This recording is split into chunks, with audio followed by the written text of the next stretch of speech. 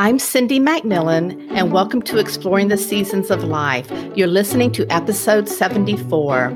This podcast is for women with a big heart on a spiritual journey. Each week, I interview coaches and spiritual explorers about beginnings, endings, and the messy bits in between. Self-love, well-being, and mindset are at the heart of our conversations because once you change the inside, the outside will begin to change as well. If this is your first time joining me, I'm especially glad you're here. I often say this podcast has followed the breadcrumbs of my own interest and healing journey. Today's interview is part of a self-care series called Life in Full Bloom, Living from the Inside Out. And I'm delighted to introduce my guest today, Laura Warfel. Laura is the founder and chief encouragement officer of More Than a Widow, a ministry to help widows live beyond the label and find their more. At age 45, she became a widow and finally understood the depth of loss in that experience. She is also a writer and public speaker. Laura, welcome to the podcast. I'm so happy you're here today.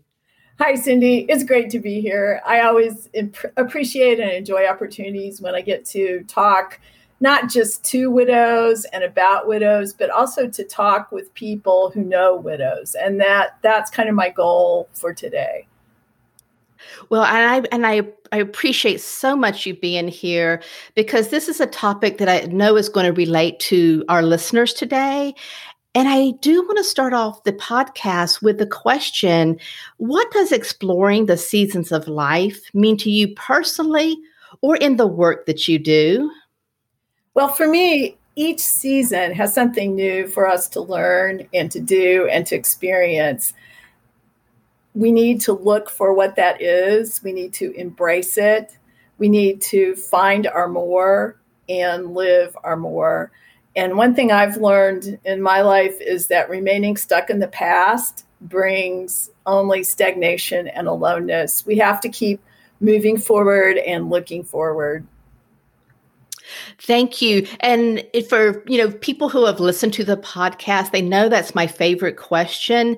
And I love, and I say this almost every single time, but it's the truth. I love all the nuances of the answers that I get. I just love it.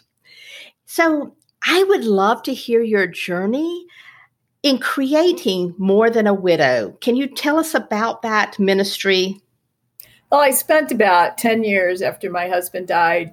I called myself a wife in waiting. I was just waiting for whoever the next husband was going to be to come along. I had no doubt that I was going to get married again, but that didn't happen. So then I really had to get honest with myself and honest with God and ask, what is it that you want me to do next? And he began to reveal it to me through a speaker who I heard named Jon Acuff. And he is a fantastic inspirational speaker, motivator, encourager. He was just the person I needed to hear from at that point in my life. He started an experiment called the START experiment, and he hosted a conference in Nashville. I went to the conference still going, what am I doing here? What am I supposed to be doing, Lord? I don't know, but I'm just following this lead. So the first day of the conference, I went back to my room by myself and was sitting on the bed. And I said, Lord, what is it that you want me to do? And what do you want me to start?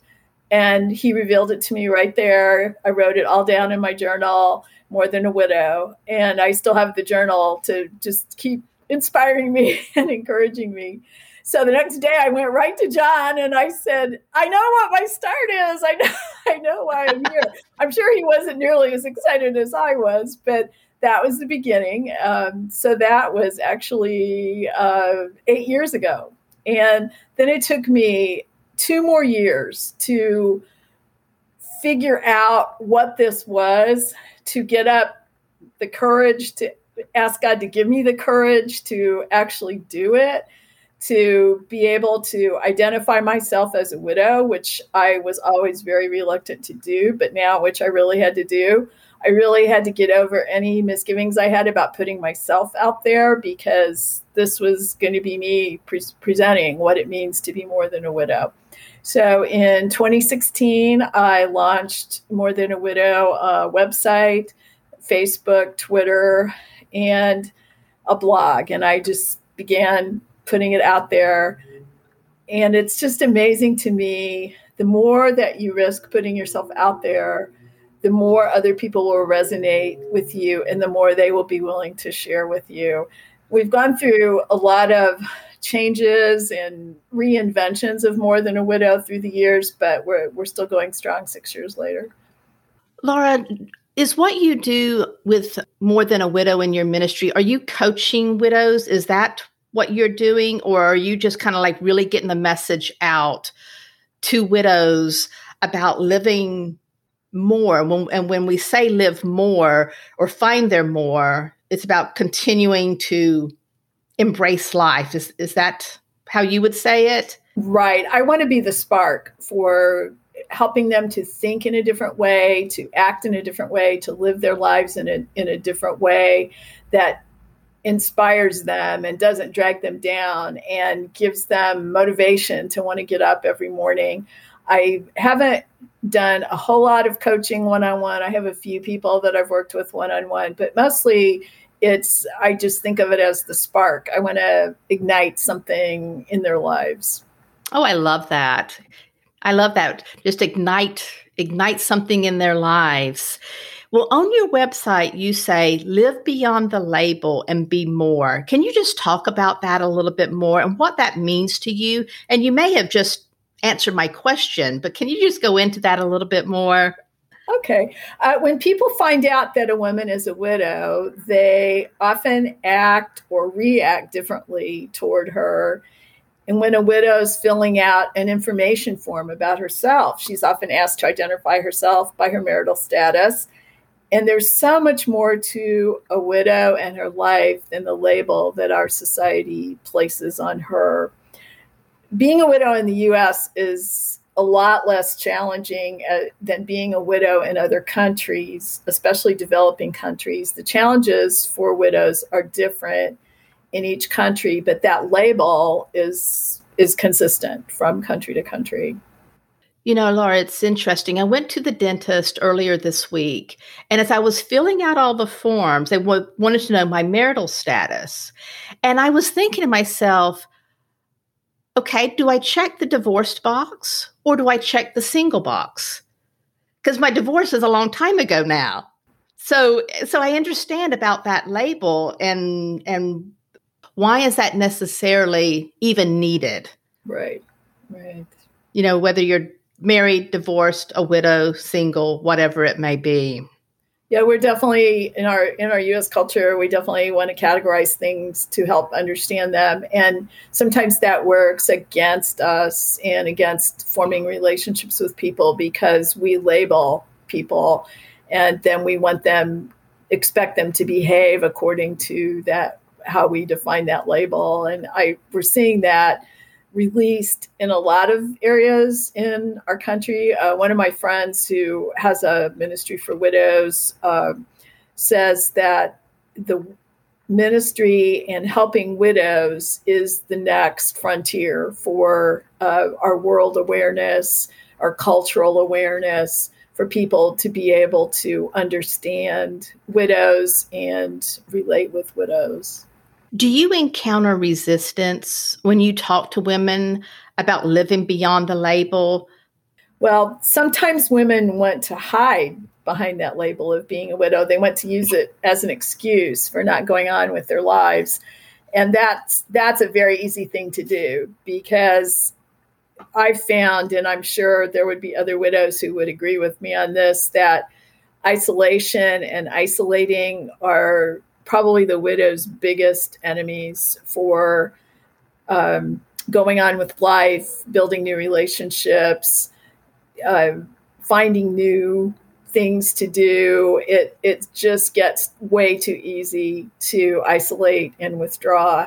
The pandemic worked against us in a lot of ways because of that, because it just made it even easier to isolate and withdraw. The other interesting part of the pandemic was I felt like widows were probably the most prepared to deal with it because we are used to spending time alone. We're used to making do with what we have a lot of times, and we're often don't go out into social situations because it's just tough. It's just hard to do. So that was kind of an interesting little footnote to the pandemic. That is interesting because what you're saying is absolutely right, that if you have people who are used to already being alone, doing things alone, and then when we close down and we're in isolation, because I have, many friends that I've talked to who are not widows, but they talk about how they're just not used to being alone. Right. And how it's really having really affecting their mental health. Right. Being alone. Yeah. So I wanted to ask you, what is grief? But I want to read something that I heard David Kessler say, and I want to see if this is how you would define grief. Each person's grief is as unique as their fingerprint, but what everyone has in common is that no matter how they grieve, they share a need for their grief to be witnessed. That doesn't mean needing someone to try to lessen it or reframe it for them. The need is for someone to be fully present to the magnitude of their loss without trying to point out the silver lining. And when I heard that, it just really resonated with me. Mm-hmm. So is that how you would talk about grief or define grief? I think one problem I would have with that definition is that most people shy away from grief and people who are grieving. So the ideal is people will walk with you and help you and be there for you and stay with you. But often that really isn't what happens. And that's a difficult blow because a lot of times we think that there are people we can count on and people who will always be there. But when a loss happens, that really tests a lot of relationships.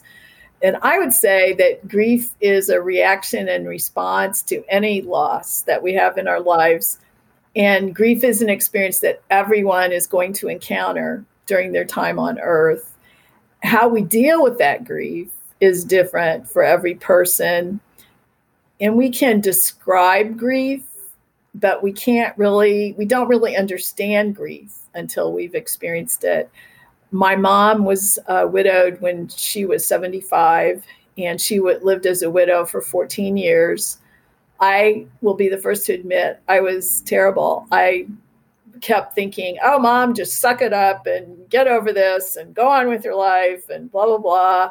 And I did not acknowledge the struggles that she was going through. And I still feel bad about that. But when I became a widow, then I really, really understood what she had gone through. And it was just so humbling to see that the depth of understanding I had then of what she had experienced. I started a death cafe, and I don't know, are you familiar with death cafes? Similar. Yes, I have heard about that. Yes. So I've taken a break during the summer, and I'll start it back up in the fall. But one of the things that I kind of reason I started it was to talk about the elephant in the room, so to speak, right. Death, because you're absolutely right. People just want to push it aside, and I think it is so important to talk about our loved ones who have passed away, talk about how we're feeling about death, what are our fears about death, whatever may come up around death and dying, to just bring that out into the open. And what is your thought around that, about how important it is to share those memories? I think it's very important because the person, it might bring some tears or pain. And that's usually what people are afraid of. If I talk about the person who has died, she's going to get upset or cry, or it's going to be terrible for me. So people often avoid talking about a person after they have died, but acknowledge that the person existed and acknowledging that the person's no longer with us. There's an empty space where that person used to be. And even though the person's no longer here, the person's influence and contributions and legacy are still with us. So like in my case, after my husband passed away, my 3 kids are still here. You know, they have parts of him. I see parts of him in my grandchildren. I mean, you just can't pretend that that person never existed. I absolutely agree. And if you would like to tell the story, maybe I did hear you on another podcast talk about the story of you and your husband. Well, we met in high school speech class, and I was a freshman and he was a senior. He went on to college, got married, went on with his life. I graduated from high school, went to college, got married, went on with my life. And then about 25 years later, his wife passed away and I was divorced, and we reconnected in a different way. We had always been friends and had our hometown connections, and our families were friends and that kind of thing. But we began dating, and then we were like, where is this going? What are we going to do here? And then we ended up getting married. So he had 3 teenagers, and so he was a pastor. So that was quite a lot of changes for a single career woman, but we made it work. We had a wonderful 7 years together. I can't even believe it was that short, but that's what we got. And now he's been gone for 18 years, and his kids and I are still connected. We still, their children call me Grammy. We do our best to stay in touch. They live in Oklahoma and Texas, so we're not geographically close to each other, but we do our best to stay in touch. And they are just such huge blessings in my life. So I think even though I don't have him anymore, having them in my life has made such a difference for me. I love the love story. What is 3 things that you wish you had known rather when you became a new widow? Well, I did some thinking about that, and one thing is stop waiting for a man to rescue me and save me. If God brings a man into my life, welcome him, but don't place my complete future and identity in the hope of having a man. So I know in my generation, you're nothing unless you had a boyfriend or a husband. And I still struggle with that sometimes. You go into a place, you're the only single person, everybody else is a couple. It's still difficult. And that was probably one of the biggest shifts in thinking I had to make, was that I'm okay. I will be okay, even if I don't have a man in my life. Another one was to be more financially responsible with what I have now. I've never been a very good planner, and I sometimes will not be a good manager of what I have available to me. So that has been a difficult adjustment for me. And the other thing I wish I would have known was that you will lose important people in your life. That's going to happen. Also, you will welcome new people into your life. And both of those things are part of living as a human being on earth. And if we can't release the people who have left our lives, and if we can't welcome new people into our lives, we get stuck. And so that's a really important piece of being a widow, in my opinion.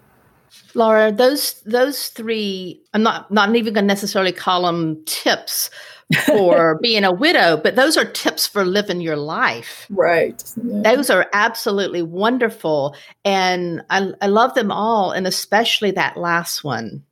about knowing when it's time to let people go, but also to welcome those new people into our lives. Right. Why do you think widows beat themselves up? Now, you may phrase that question or that idea differently, but I'm really talking about why do they not want to move forward, or why do they not necessarily want to stay stuck, but they are in that stagnant place? This will be a big generalization here, because each widow's experience is different. My experience is different from my friend Graciela. I mean, everybody's experience is different. So what I would say in general that I've observed that tends to be very common in widows, that's how I will speak about that. So I would say that sometimes when a husband passes away, there's a lot of guilt involved with that. And we always think, I could have done something better. I should have done this. Why didn't I do that? How come I didn't make this happen? How come I didn't pay attention to that? And also, not all husbands pass away during a healthy or pleasant time in a marriage. A marriage has seasons just like any other relationship. And so there can be a lot of pain associated with that all the unresolved issues that you can't resolve now. And that can be very frustrating and very unsettling, and something that you just have to keep taking to the Lord, because he's the only one who can bring healing for that. Many widows also lack self-confidence, and some of that has to do with what kind of relationship they had when they were married. A lot of widows, their husband took care of everything. They didn't even know where the checkbook was, or how to get onto the computer or to get the, financial information. So the lack of confidence can be really, really difficult to overcome. And also the reluctance to ask for help, and the fear that I'm going to look weak, or I'm going to make myself too vulnerable. And so I'll just suffer here by myself. And those things definitely work against the widow being able to live a healthy life again. Laura, what just came up for me is that would be a great workshop, is talking about, finding out where the financials are, because that's really important. One of the things that I've talked to people about is, while we're alive, is making sure that all of our paperwork is in order. Mm-hmm. And I talk about that in terms of being mindful and caring of our kids as well. Right. Well, and our culture in general doesn't want to talk about death, doesn't want to talk about dying, doesn't want to plan for that, because that's not going to happen to me, or that's not going to happen to my husband. So the denial also is really powerful in those situations. Yeah, absolutely. What message do you want our listeners to take away from hearing us talk today? I think one thing I would want people to know is that it's okay to go on with your life after a loss. It won't be the same. It may not be easy, but it's necessary. And the main reason it's necessary is so that you are ready to do what God is giving you to do. You're still here for a reason. God still has work for you to do. That's beautiful. And then my last question that it's my second favorite question, is what would you tell your 18-year-old self about the season of life you're in right now? This was tricky, because my 18-year-old self was pretty naive. So this is a tricky one. Well, one would be, people you think will be in your life forever won't be. And that was the biggest shock to me. I was in my 30s when I lost one of my dearest friends. It was the first friend I'd ever had pass away. And I was so devastated. But more than that, I was so shocked. How could this happen? How could this person not be in my life anymore. It was, yeah. So that was a huge learning experience for me. Another would be to trust in God more than you trust in yourself, because our culture is always feeding us the line about, having self-confidence, knowing what you're doing, you're in charge, you can do whatever you want to do, all those kinds of messages. But those fall apart when you get into really difficult and stressful situations. And what holds you together and what holds you together through those situations is your trust in God and your relationship with God. And the third one would be, remember to keep having fun. Your smile looks so much different when you haven't smiled for a long time. And I am a witness of that. So I work part-time at a Christian elementary school. And some days I just go sit on the playground and watch the kids and talk to the kids. And those 3-year-olds, oh my goodness, they always improve my day. So look for those things that make you smile and keep smiling. That is great advice. Thank you so much. And can you tell the listeners how to follow you on social media, your website, how they could work with you and get in touch with you? All the links to everything that I'm doing are on my website, and it's laurawarfel.com. There are links there for social media, a little explanation about More Than a Widow. My blog is there, so that's the best place to go. Laura, thank you so much for being a guest today. I have enjoyed every minute of it, and I can't wait to help get your message out. Well, thank you, Cindy. And it's people like you who support and believe and encourage that keep me going. And so I really appreciate that. Oh, thank you. Thanks for listening. If you enjoyed this episode and you'd like to help support the podcast, please share it with others, post about it on social media, or head over to iTunes to subscribe, rate, and leave a review. Leaving a rating and review helps to improve rankings in iTunes. It shows engagement, which may attract sponsors, and it is essential for the podcast to be discovered by new listeners. Plus, it would mean the world to me. Thanks again. Until next time, live inspired.